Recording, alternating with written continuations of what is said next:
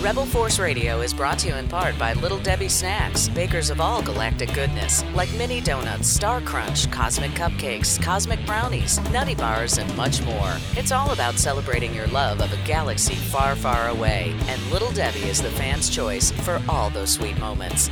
Little Debbie, official snack of Rebel Force Radio, Rancho Obi-Wan, and fans around the galaxy.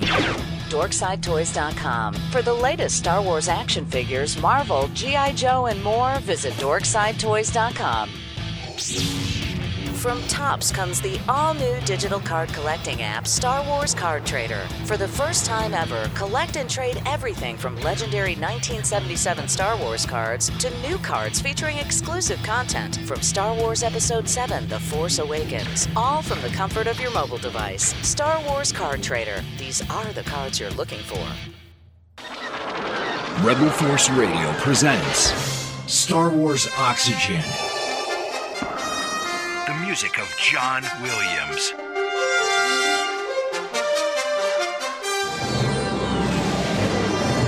It's Red 5, I'm going in. Like Star Wars itself, the music in the film defied conventional wisdom. At a time when disco was burning up the charts, having a traditional symphonic soundtrack was another huge risk on Lucas's part. He really understood the genre that I was talking about. It's a group of composers that weren't that well looked upon in the 70s. There was a different attitude toward the old-fashioned symphonic scores. And I had a lot of music in the movie.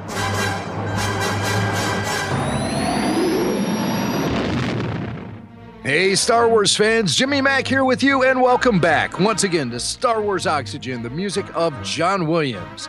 It's Rebel Force Radio's look and listen at the work of the maestro in all 7 films of the Star Wars saga. Oh, The Force Awakens. Just can't stop talking about it, and we know you guys have a lot to say about it as well. And we want to go through all of that great feedback you've been giving us. Joining us as always, the man who makes this conversation possible, musician, actor, host of the Star Wars Celebration digital stage, video game industry veteran, and all-around great guy, David W. Collins. Hey, wow, what an intro. Hey, Jimmy Mack and Star Wars and music aficionados. Welcome. Running out of breath going through all your cred. Yes, I do my best, Jimmy. I do my best, but most importantly, for the next hour, I am a co-host of Star Wars Oxygen here on Rebel Force Radio. Welcome to the show, Star Wars Oxygen, the music of John Williams, Volume 28.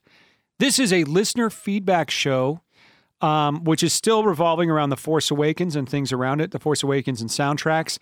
Changing format a little bit because we've gotten so much feedback from you guys about the show. We want to use it as a springboard for conversation to continue The Force Awakens, but also beyond. We've had a couple of really interesting things happen recently, one of which is that the Star Wars Ultimate Soundtrack Collection came out. Want to give you my full take on that, and we can talk about it this hour. And anything else, Jimmy, that you want to throw at me. So, Jimmy, let me get this straight. Now, you've got the questions from now on. You got the questions, and you're just going to throw them at me. I'm just going to throw them at you. I'm the keeper of the mailbag. Love it. The RFR mailbag. So whatever you find interesting, whatever you think will be, make for a good show, throw it out there, and we'll talk about it, and we'll tie it back to all things Star Wars that we love, and of course the maestro John Williams. All right, well, let's start with Julian. He's writing us from Brussels, Belgium. So, of course, we're worldwide. And that's right. And the question Julian has is, the track from The Force Awakens, Finn's Confession, sounds a lot like The Queen Confronts Newt and Rune from Phantom Menace. There's a track on the Phantom Menace soundtrack called The Queen Confronts Newt and Rune. Yes. Okay. Is that from the expanded soundtrack? Yeah, it's from the Ultimate Edition soundtrack. Okay. Different than the Ultimate Collection that just came out. See, this is what soundtracks are starting to get confusing. So we'll talk about that later in the show. But boy, you really picked a good one, Jimmy, because this is one that we've gotten probably over a dozen times. It's a very, very interesting question. So to repeat it back to you, Finn's Confession, which is a track on The Force Awakens, sounds a lot like a track from Episode 1. It's funny that you mentioned that because the first time I heard that track, I thought, is this a music edit from The Phantom Menace? No, this is new music because it's really close, Jimmy. Do you know what moment he's talking about here? I really don't. Julian says he noticed it immediately while watching TFA for the first time, and he wondered why it was placed in a scene that had not much in common with the scene from The Phantom Menace. It's such a good question, and that's really well stated. So here's Finn's confession. This is from Maz's bar, where Ray goes over and says, "What are you doing?" He's looking for passage to get away from the planet. Yate. And she goes, "What are you doing?" And he confesses, "I'm not a hero. I'm a stormtrooper." Right? And asks her to come with him. Of course, she doesn't. And you hear this music play. This is track 10 from the soundtrack.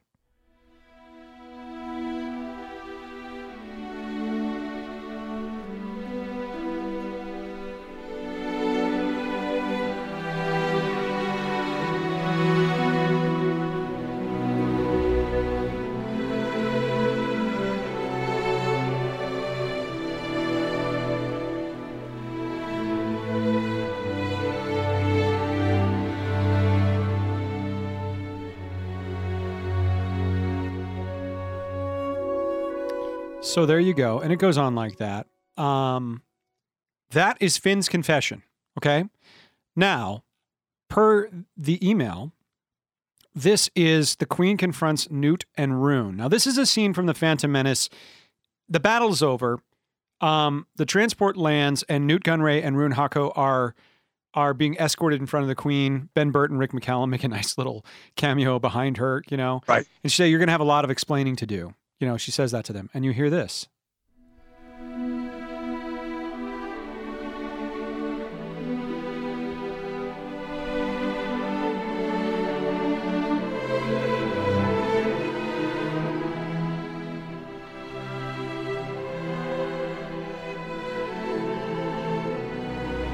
Let me A-B that for you again. Okay? This is the top of Finn's confession. Here it is, right here.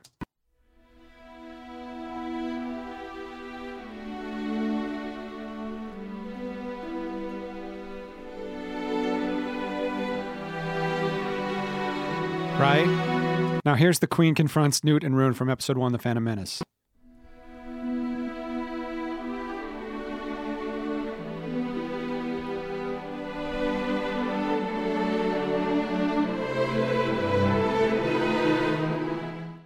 What does it mean, Jimmy? What does it mean? They are so similar. I'm so glad. Thank you for that email. For those of you who want to email your thoughts about this, just like this, show at rebelforceradio.com. We got a lot about this subject. You're absolutely right. They are so similar. Why, Jimmy? No, there are two of them. No, there are two of them. You used the same track. You used that music before. That was our confession music. I don't think he meant to use it before. No, that do not belong to Finn. Get this stunted slime out of my sight. Yeah. Okay. Wow. What does it mean? What does it mean? What does it mean? I don't know if it means anything except for that. I don't know what it means, Jimmy. It's just, but you're absolutely right. It's very similar, but dramatically they're so different, right? I mean, what's going on there? The Newt and Rune track builds up to a more of a flourish at the end, kind of underlining the regalness of the fact that Padme's in the scene with them, I guess. Finn's confession doesn't necessarily build that much toward the end, but other than that, they're really carbon copies of each other. They really are. I think the only exception musically, when I listen to Finn's confession, and I've brought this up, we had a whole conversation in the previous volume about, is there a theme for Finn? The reason I don't think Finn's confession contains a theme for Finn is because I think it contains a theme for Rey. I feel like Rey's theme plays through this, right? Here it is.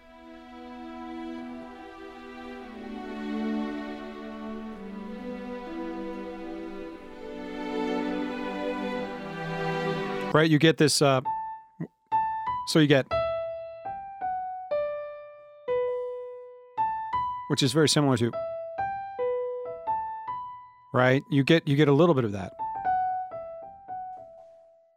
Well, I mean, that whole discourse between the two of them, he does confess, But he turns it around and starts talking about her. I ran right into you. Come with me. You know, he turns it around to where he's addressing her. So the music, I think, should reflect that. Yeah, I mean, possibly.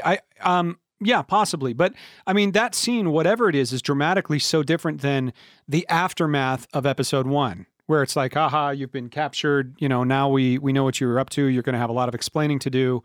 You know, they're dramatically two very different beats, but musically so similar. To that email, I don't know why, but I noticed it on my first listening as well. And it really popped out at me, especially after doing Oxygen on The Phantom Menace. For those of you first joining us on the show, you can go back and listen to all of those episodes about the incredible score for The Phantom Menace from 1999. But yeah, they're very similar. I noticed it as well. I wish I had an answer or some brilliant insight into there. If you do, please let us know. For me, I just noticed that they're very similar and only slightly different in that one kind of contains hints at Rey's theme, just like the rest of The Force Awakens does in its score. Well, good ears, because you know what? I did not pick up on that. I know that's hard to believe, but I didn't. That's a real good pickup. And why recycle the music? Why recycle the music? There's really, no threads. Yeah, and it's not like it's a needle drop, which is a phrase for, you know, just cutting in old music from that, you know, an old recording. It's not. It's a new recording, you know, but it's the content of that recording is musically very similar. Well, okay. Here's the thinnest connection I can make.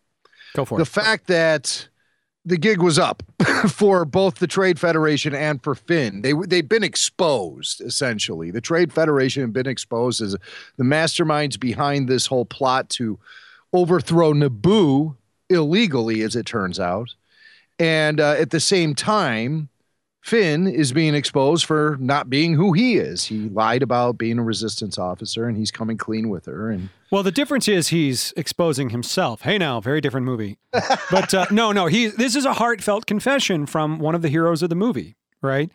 You know, versus a, you know, after the battle's over and they're walking away in handcuffs. But, you know, it's actually, I think the music actually works better in the case of episode 7. In episode 1, it's well, I mean, they're just, I can't say it's better or worse. They're actually just doing dramatically two very different things, even though the music is so similar. It's a really fascinating little subject to bring up because I'm kind of dumbfounded by it. And I certainly don't have any sort of, you know, over-anxious, over-analysis Star Wars fan, musicologist thing to bring to it other than, yep, you're right. It's very similar.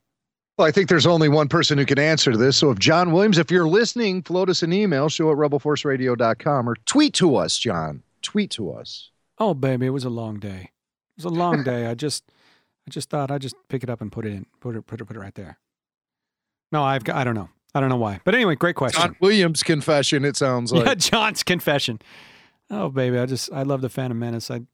It's nice though to be serious though. It's nice to get prequel callbacks in episode 7 to really tie the entire saga together. Musically, we got so many. I don't want to give it away, but there's a few more that many of you have already brought up. We'll look at them at a future show. I've got a whole thing I want to roll out about prequel connections with John Williams. But this is definitely one that I thought we should tackle. Well, since you asked. Maybe you'll ask more. I don't know. All right, here's an email from Jill.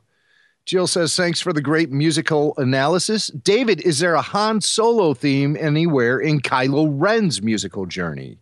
Well, that's a good question. That is a good question. I had someone say to me on Facebook, I can't believe you haven't brought up the obvious Han and Leia connection with Kylo Ren's theme. I spun on that for a while, and I went back and I thought,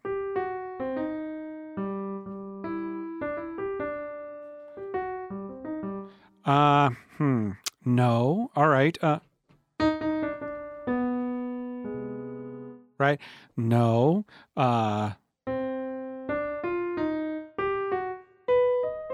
No. I don't know if there is. In fact, I don't think there is. I really don't. I don't see it. I feel like I should. And maybe I'm missing something that is right in front of my face. So this is a golden opportunity for you as Star Wars fans and music aficionados to write in and tell us exactly how Han Solo and the Princess is featured in any of Kylo Ren's themes. Because I don't hear it. I think that Kylo Ren is very, at least this is based on that sort of pentatonic blues scale, right? Or in the key of A minor.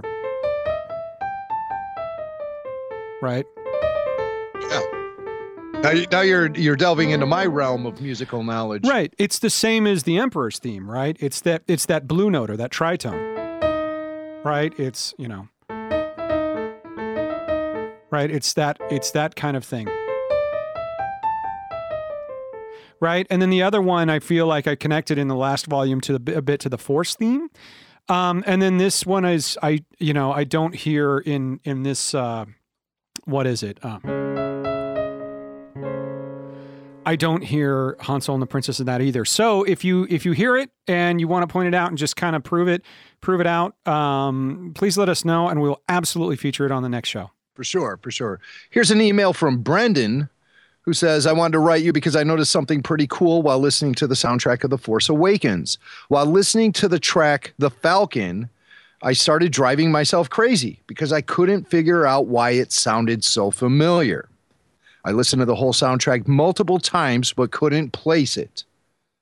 David, do you know why the Falcon is sounding so familiar to this young man? I'm going to guess it's what we said in the last volume of the show, that it kind of has very similar, especially in the Falcon track, it does some very similar things to the asteroid chase, which is kind of the other kind of, it's kind of got a sibling relationship with that whole scene in a lot of different ways. It's got that same sort of eighth note rhythmic pulse. Anyway, is that what he says? Yeah, that's what he says. He couldn't figure out why it sounded so familiar. And then today he had his phone shuffling music and the asteroid field came on, and he says it's practically the same track. Now, I don't know if I hear that. I don't think it's practically the same track. Right. But there are big similarities in there. Yeah, there are. I think when you get into, let's see here.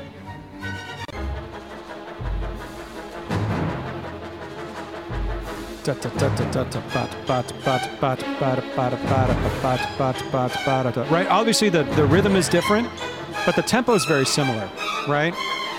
Now, if we A-B these two, let's see if we A-B these two, right? So if we go from, let's see, this.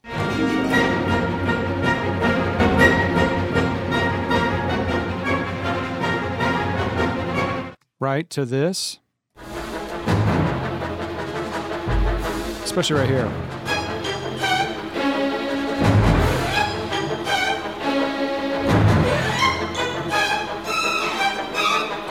I can definitely feel the connection there. I think it's got a very similar tempo and similar, very straight bump, bump, bump, bump, bump, bump, bump, bump. One's going da da da da da da da da 1 and 2 and 3 and 4, and one's going bottom, bottom, bottom, bottom, skip the bump, dump, dump, dump, skip 2 3 1 2 dun, dun, dun. So they're rhythmically, in terms of tempo and pulse, similar but metered out differently. But one of my favorite moments in that asteroid chase is when the Falcon, you get Han Solo and the Princess here,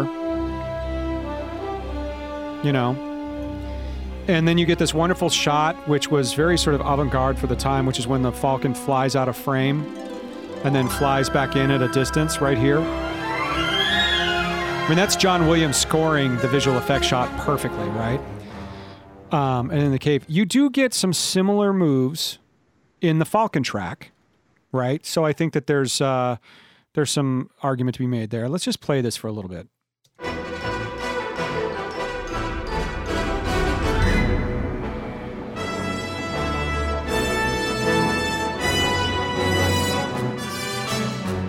Little take on Rebel fanfare there. Right. This is a great action cue. There it is right there. So that's the asteroid field right there. Right, especially with that percussion in the background. Bump, bump. Right? So it's got a callback to it. And there's that cool Falcon move that I was talking about. Now back to the 11-8.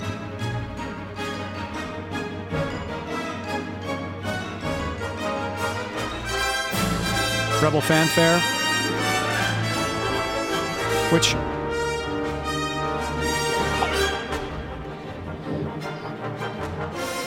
this also reminds me of the TIE fighter attack from episode 4, you know, with the Rebel fanfare coming in all the time.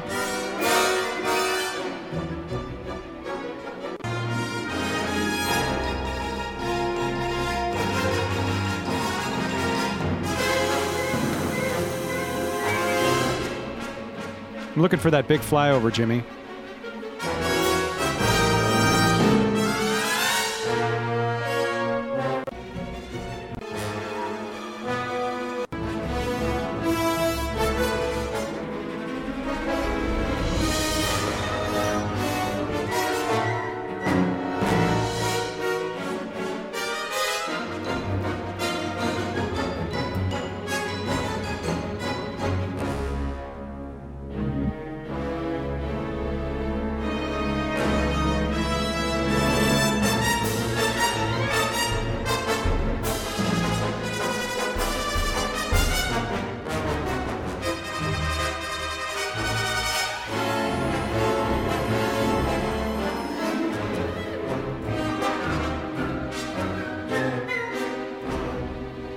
So I hear a little bit of the TIE fighter attack in there from episode 4. I hear a little bit of the trench run in there. You know what I heard? What's that? Just briefly, I heard a callback to Duel of the Fates. You're not the first person who's mentioned that. Do you remember where? Just a little bit back where it would go bump, bump, bump, bump, bump, bump. Is it here? Maybe it's here.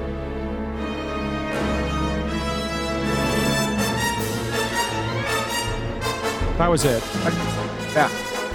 That's it. Yeah. It's funny, I read an LA Times article about John Williams saying that he worked a lot to make the music feel Star Warsian in terms of its intervals and orchestration. And I think when he gets to action music, you know, he's bringing it all in. This is the 7th movie, so he's bringing all of those tricks to bear. You know, 6 films of doing this stuff.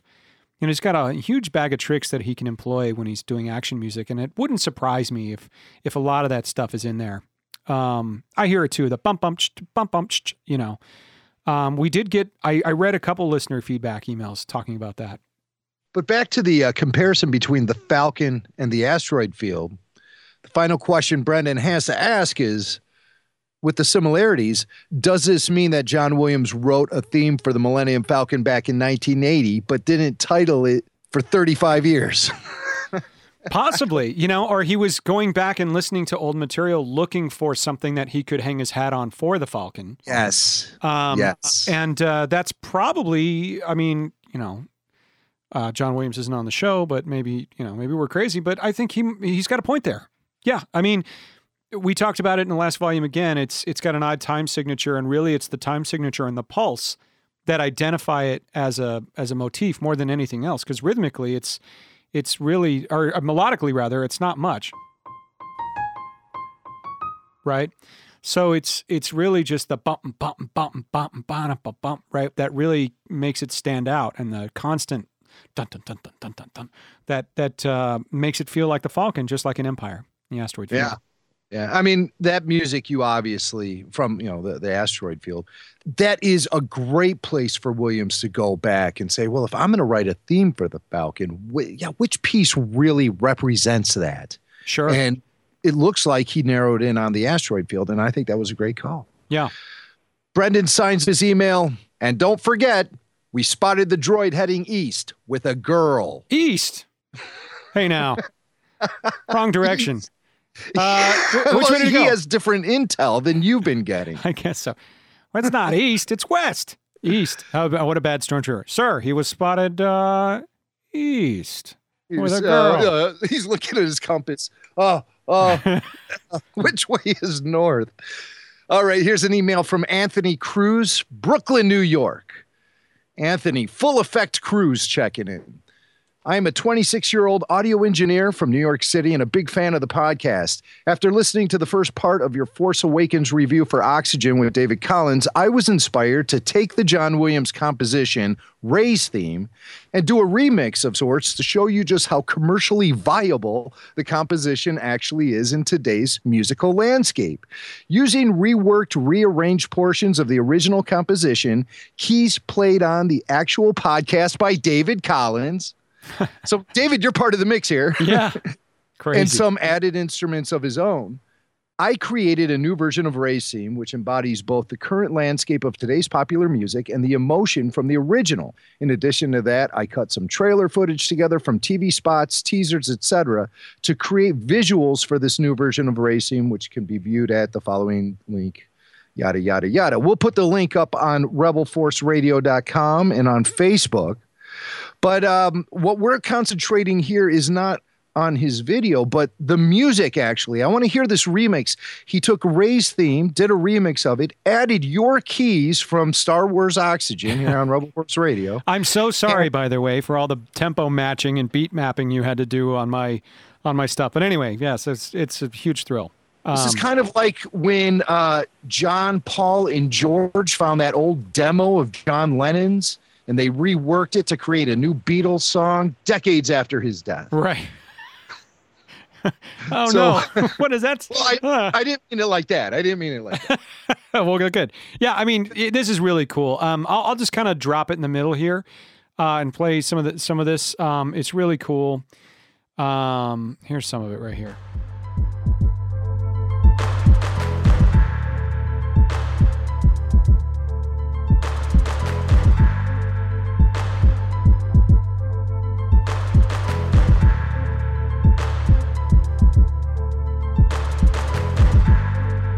Yeah, really honing in on the end of the theme there. But he had sound effects going and all kinds of stuff. And the video editing was really good too.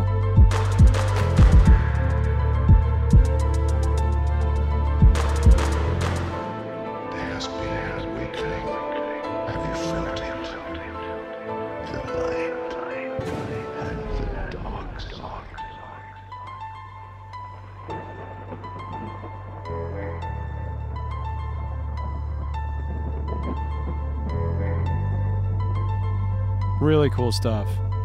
It puts you in a trance. You should be playing this at the clubs in Brooklyn. Get out there. That's awesome. Yeah, it's a cool track. Really, really pumps with my subwoofer here in the home studio. But yeah, I mean, it's a good. It's a good almost 4 minutes of remix and a really great video edit that he did. Thanks so much for saying that. Deeply honored to have you take some of my my piano playing and put it in there, as piano is not my primary instrument at all. But yeah, really, really cool. I think it's amazing. And so you can check out the video here, the track in its entirety by Anthony Full Effect Cruz. Great work. Brooklyn. Big shout out to Brooklyn. That's right.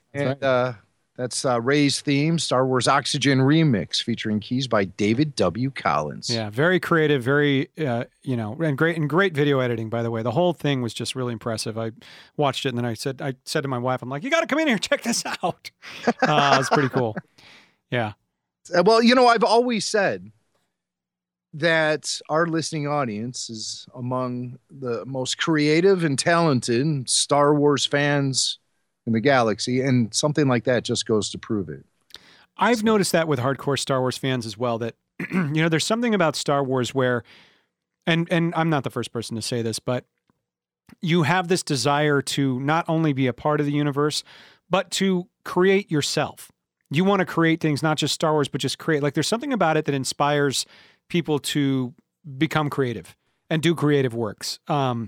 This is certainly true in my life. It inspired me to pursue creative endeavors as a kid, and I'm still here talking about it years later. But yeah, I mean, that's absolutely true, Jimmy. People do amazing work, be it visually or with costumes or with sound and music. Star Wars is just so inspirational all around. All right, our next email is from Caitlin Roll. She's a band director and new listener from West Memphis, Arkansas. Well, welcome aboard, Caitlin. Caitlin says, David, I loved your analysis of Ray's theme on Oxygen. I actually teach a music theory class, and every day we have a listening portion of class where we listen to and analyze pieces of music. One day before Christmas break, we listened to Ray's theme, and some of the students thought it was from Harry Potter, funny enough. But when I told them it was from Star Wars, we began analyzing the themes and instruments used, and that's when I had a thought.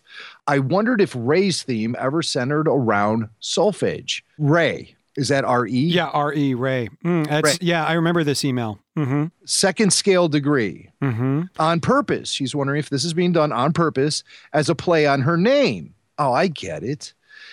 So then she had the kids help her figure this all out. They noticed a lot of the theme actually doesn't use Ray at all and actually arpeggiates around it. You were talking about last week with La, Do, Re, Mi. And the one time Ray is actually used in the theme, it's used more as a neighbor tone to me. One of the things that she said in that email, and we've gotten this a lot, is don't be afraid to get a little more technical. I find myself apologizing. I certainly did a couple volumes ago about going, I'm sorry to get technical here. And since I said that, we've gotten a few emails going, no, get technical. I want to know, And I think she mentioned this as well in this email, right? Me, yes. Yeah. In the do, re, mi, fa, sol, la, ti. So solfege, this is an interesting thing. So let's get into a little musicology here. Actually, it's more music theory, right? There is a thing, and this will be familiar to everyone because of the sound of music. There is a thing that is used to teach music called solfege. S-O-L-F-E, I believe G-E or D-G-E, I can't remember. But what it is it's the art of giving a syllable or a name to intervals in a scale, right? So all a scale is a sequential series of notes that you learn. There's a major scale, right? Minor scale. And when you play different notes together in these scales, they create chords. Major chord, minor chord, right? So let's talk about major. This is C major, right? Right? So if you're playing in C major, each interval has a name, and it's do, re, mi, fa, sol, la, ti, do, right? Do, ti, la, sol, fa, mi, re, do. So if you're singing something like sol, sol, sol, do, sol, fa, mi, re, do, sol, fa, mi, re, do, sol, fa, mi, fa, re, right? You can sit there and talk to other musicians about how a melody goes, and each of the steps in a scale actually have a name. Thus the song, do, a deer, a female deer, re, a drop of golden sun, mi, a name, right? Although they say so, a needle pulling thread, even though it's actually S-O-L, sol, as in Spanish for sun. So they all have names, and I used to drive my roommates crazy in music school singing like, the Simpsons theme, and I'd be like, do, mi, fi, la, sol, mi, do, la, fi, fi, fi, sol, sol, fi, fi, fi, sol, te, do, do, do, do. Re, re, re, mi. I used to do all this crap because, there's not just major and minor solfege, but there's chromatic, right? Do, di, re, mi, fi, sol, si, la, ti, te, si, te, ti, do. Yeah, do, ti, te, la, le, sol. So like you can go all the way down, and the syllables change depending on if you're going up or down. So it was like this language. And in music school, I remember I had to transcribe a jazz solo and sing solfege it in front of the class as my ear training finals for ear training 4. You had to take a solo and actually transcribe what he did, but then actually get up and sing it using solfege in front of the class, chromatic solfege. So it's a really, really valuable tool. I just thought people would be interested in knowing that. So when we talk about intervals, which we do a lot on this show, right? So that's sol, sol, mi, mi, mi, fa, fa, mi, re, right? So you can actually have conversations about music that are not in the abstract. So what she's saying is, does Ray's theme, right, evolve around Ray, which would be this note? And it does not, right? It hits a little. It's really just a minor chord. Do, me, sol, right? What is that? Fa, sol. Yeah. So I sit there and sing this to other music people all the time. I just thought it would be something interesting for people to note. From there, you quiz yourself. Like someone will play a C and they'll say, sing, sol in this key. And you'll go, sol, sing T, T. And this is how you do ear training. So, very fascinating. So if any of you are interested, you can Google solfege and try and sit there and go, me, do, se, fa, me, do. Like I sit there and do this to myself because I'm a dork. But I just love it. I love solfege. I sit there and do it and try and do it as fast as I can, chromatically. And what a great email. And to all music students listening, thank you for listening. It's great to do this little feedback show because we could get a little more technical. Let me know if it's more of something that you'd like to hear. I don't want to alienate any listeners, but I think that it's basic enough to at least appreciate that exists. And that music students and composers think it's a way to help your brain think in terms of intervals and actually give them proper names. All right, here's one from Matt. This one, you don't know anything about this one, so I'm putting you on the spot here. Put me on the spot. All right, this is from Matt Marks, who says he's a huge fan of the show. Well, thank you, Matt. Matt says, I noticed something last episode while David was playing the notes to Kylo Ren's theme in order to compare it to Rey's theme. While he was playing the notes, I thought I heard the Emperor's theme. Maybe you noticed, said something about it, but if you did, I missed it. Anyway, I played the notes on piano, and sure enough, the beginning notes of Kylo Ren's theme are just rearranged notes from the Emperor's theme. I would assume this was deliberate on Williams' part. I attached a recording for you to listen to.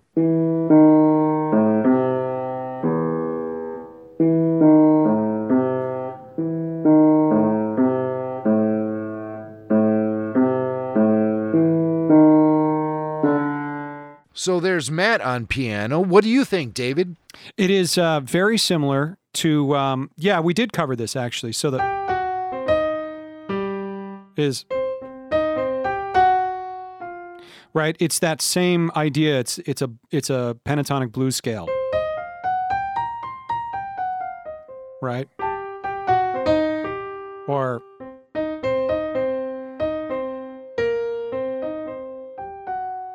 so, yeah, it's rooted in the same evil. Let's put it that way. Great question. Good question. All right, let me just see. I'm flying blind here, so a lot of new listeners. I've got one that got sent to me via Twitter. Go for it. For those of you that are new to the show, one of the treats that we have is one of our listeners is Robert Lopez, who is the co-writer of Frozen, Avenue Q, Book of Mormon, High School Musical, all those. Robert. Yeah, you did High School Musical, right? If you didn't, I apologize. Either way, you're awesome. I'm just going to start throwing other things in there. He wrote Lawrence of Arabia. No, I think he did High School Musical. So Robert has done just a ton of amazing stuff, and he's a huge Star Wars fan, and we go back and forth on Twitter. He wrote something really interesting about Rey's theme, and this, I think, ties into our first conversation about The Force Awakens. Where he said, we were talking about Rey's theme being kind of hidden, and most people just picked up on, the right, or the Christmas bells as we called them, right? But they didn't necessarily pick up on the melody. Now he wrote something really interesting. As a songwriter, this is Robert Lopez writing. I sense John Williams deliberately subverted the memorableness of the tune with those two very hooky intro elements, which tread on similar territory to the tune. The rhythmic solo flute, bum, bum, bum, bum, bum, bum, outlines the first few notes of Rey's theme, and the, quote, Christmassy part, which is also a Dies Irae quote, by the way, shares its opening rhythm. This subtly interferes with our ability to process and remember the tune when it actually comes, which is why we had to break it down to really hear what a great tune it was. Now, this he says is interesting. Normally, if you want people to hear your melody and remember it, you create an intro which contrasts and doesn't compete with it. I wonder if he did this deliberately because Rey has clearly blocked memories of her traumatic past. The Hogwarts-esque Dies Irae quote seems tied to this since death was surely involved. Happy New Year, Bobby. So what's so interesting about that is that he's basically saying that the intro is so similar to the melody, which interferes with our ability to remember the melody the first time you hear it. And if you look at Let It Go, for example, and I'm just going to butcher this, right? What is that? How does that song go? Cold outside on the mountain tonight, da da, da da da. I can't remember. But the intro's got this like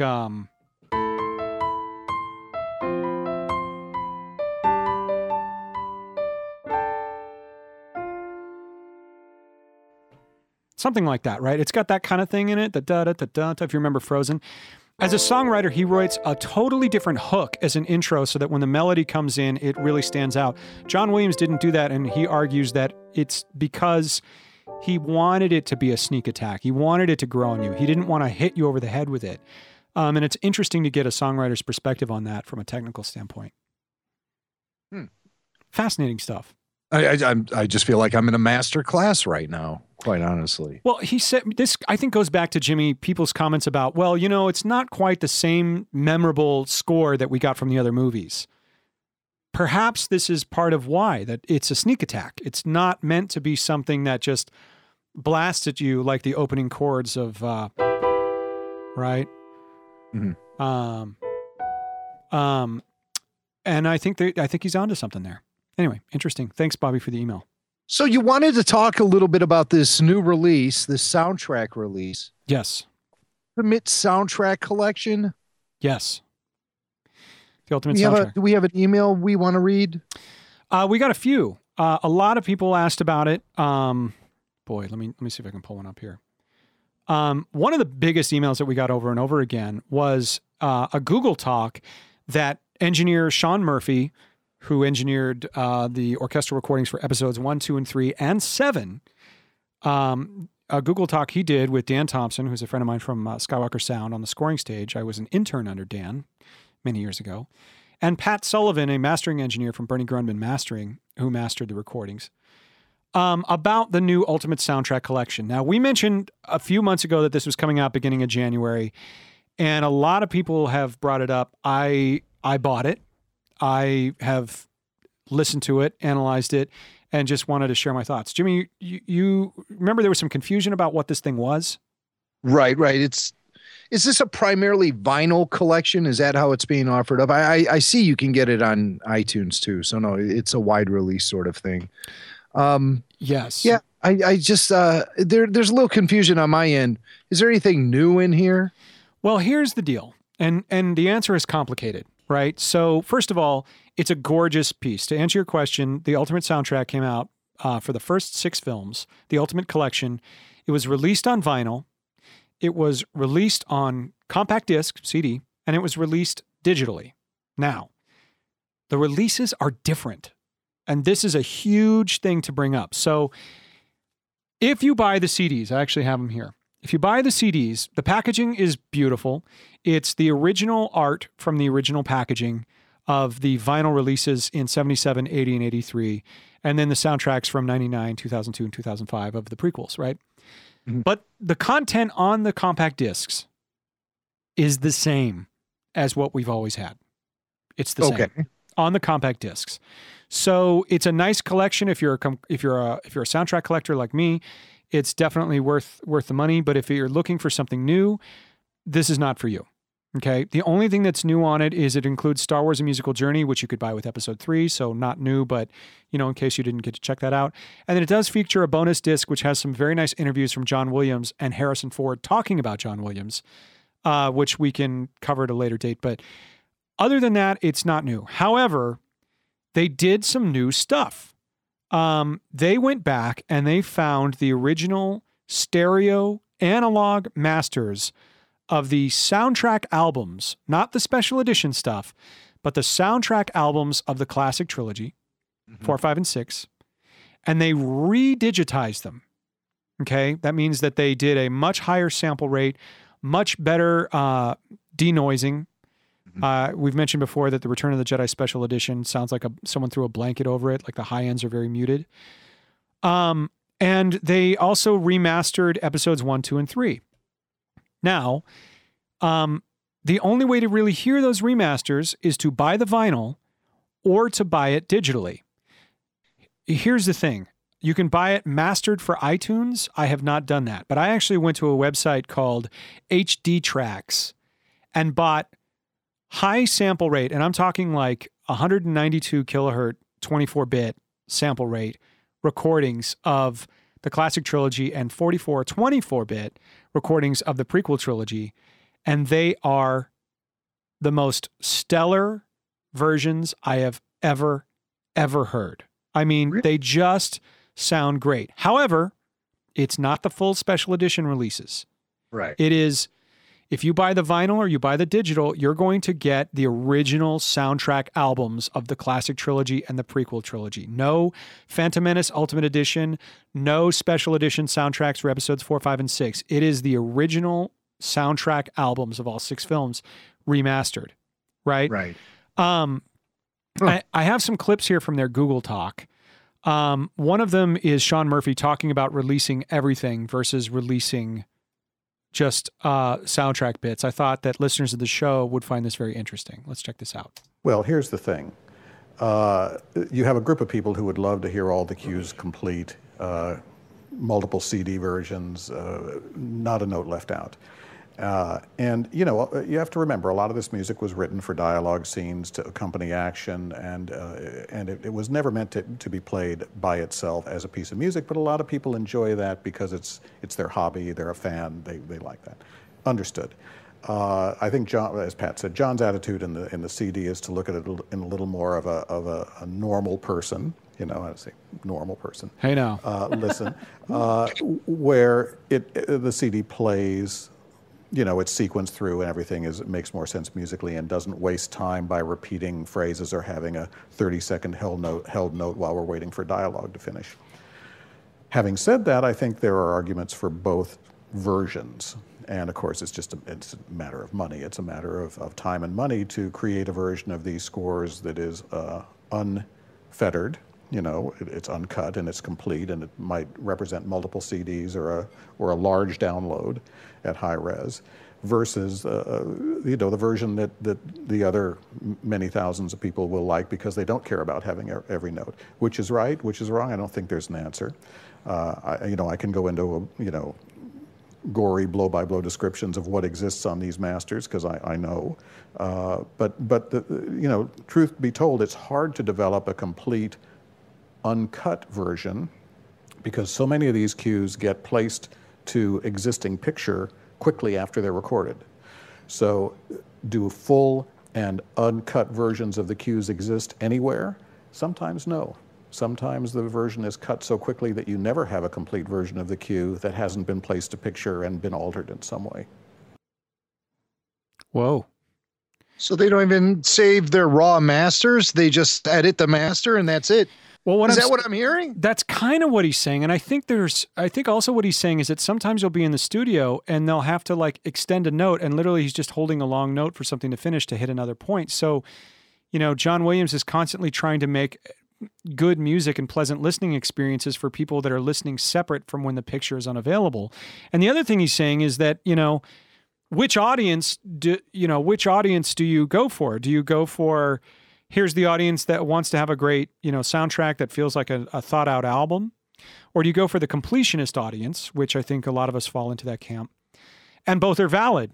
But one is much easier to create than the other. And I think there are multiple reasons for that. I got a couple more clips where they talk about why. Here's one on just trying to flat out find the masters. I thought this was fascinating. Trying to find the exact ones to This is use. Dan Thompson from Took some time Skywalker and Sound. a little research on when things were recorded, things like that.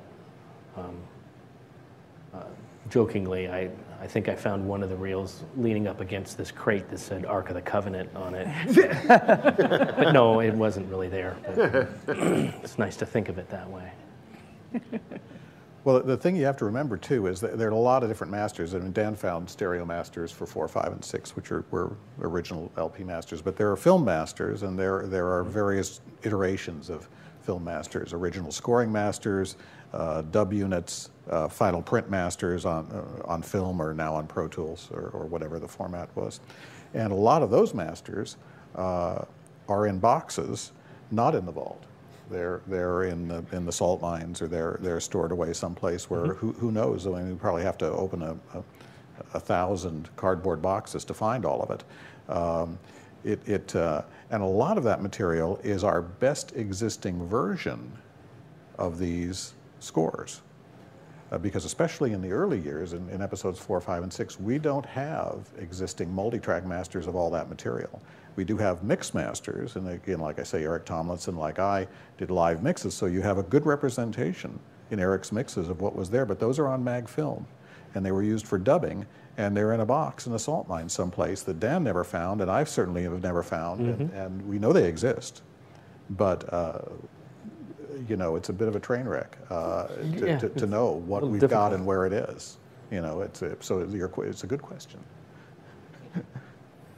Well, let me just say also part of the issue too is that the ownership of the music has changed hands many times. So you never really know when, you know, company B purchases from company A, are they really getting everything that company A had? And then there's company C and, you know, so. That's Tom Lasky from Sony. It's tough to keep track of that stuff. And that's true of so many projects in recordings that the real masters and the multi-tracks and all that, they're just. So he's basically saying this is a complicated question, right? This is not an easy assembly task. And I'm getting the feeling that when they digitized the stuff for the special editions, they decided that those digital transfers weren't as good. So they were yet again last year put in a position where they had to go and find the analog masters. Now it's even more complicated now that Disney owns the company. I'm merely speculating. I have not spoken to any of these people about this, but it could also be possible that Sony doesn't have the ability to put out an all new version of a soundtrack and only re-release the soundtracks in some existing form that they've already released. I don't know if that's true. But for whatever reason, they didn't have the ability to go in or the budget to massively assemble everything. What they did do was stellar. I have to say it's the best digital transfer I've ever heard. I created a 192 session. So just a quick education since we were talking about getting more technical. Okay. Analog and digital. Do I have time to go into this even briefly? Yeah. Okay. Analog and digital. You know this, Jimmy. Like analog, just a quick history of analog and digital. So we even know what we're talking about when we talk about quality and resolution. Analog simply refers to, a electronic representation of something that happens acoustically. When I speak, I am compressing and rarefying air, creating a sound wave which is picked up by your ear, which transmits a signal to your brain, right? And I'm transmitting a complex sound wave that sounds like my voice, doesn't sound like anybody else. When you speak into a microphone or something like that, it's a transducer that takes that air, compressed and rarefied, into positive and negative charges. That would get laid down on analog tape as particles and then played back through speakers, which all a speaker is the reverse of a microphone with more electricity going through it. So it's amplifying your signal, right? It's turning it from electric back into acoustic energy. That's analog. For years and years and years, everything went on to analog tape. It has a certain sound, a certain warmth. That's how everything existed on tape. Until the late 80s, actually mid 80s is honestly late 70s, but when it commercially first became available was in the 80s with compact disc. They were sampling analog waveforms. And what samples means is that a certain amount of times per second, you're taking a digital reading, a hit of a waveform, and the more hits you take, the more resolution you have. Well, they determined that for a CD, the highest resolution necessary was 44.1 kilohertz sample rate, which is double the rate of what human ears can hear. They thought that would be it. And 16-bit. Bit is depth in terms of resolution, dynamic range, all that kind of stuff. Well, since then, they've moved on to 192 kilohertz, right? And 24-bit, now 32-bit. So they're realizing, and albums aren't recorded at 4416. They're recorded at 96, 192, and then they're chomped down to 4416. And that's just compact disc. What we get on iTunes is actually worse than that. It's compressed into an MP3, or it's compressed into AAC or MP4 or whatever. So it's actually less resolution than that, right? So digital is, for the most part, what is commercially available, not as high resolution or as natural to us as analog is. That's why vinyl's making a comeback. So for you to get a high resolution download means that they have captured with as much fidelity as they can, just like a TV, like a 4K TV, what happened on the date, right? And I've got all kinds of stuff of them talking about sample rates and samples and stuff. I won't get into it, but the idea is here that when they first put it out, the special edition soundtracks, they put them out, they had to denoise them because there was all kinds of tape hiss and stuff. They overdid it a little bit, and that's why Return of the Jedi sounds a little muted. And then they compressed this stuff like crazy, What they gave us in this Ultimate Edition, for any of you that are curious about this stuff, go download a free waveform editor on your Mac or your PC. Just do a search for free waveform editor. You can probably go to CNET. They'll have a couple for you. And open up a track in that waveform editor and look at the waveform. And the more spiky it looks, the more peaks and valleys you have in the orchestral recording, the less compressed it is, right? You actually can hear some dynamic range. Whereas the more bricky it looks, the more compressed it is. Of course, you listen to Star Wars Oxygen. This is radio style. We're a complete brick.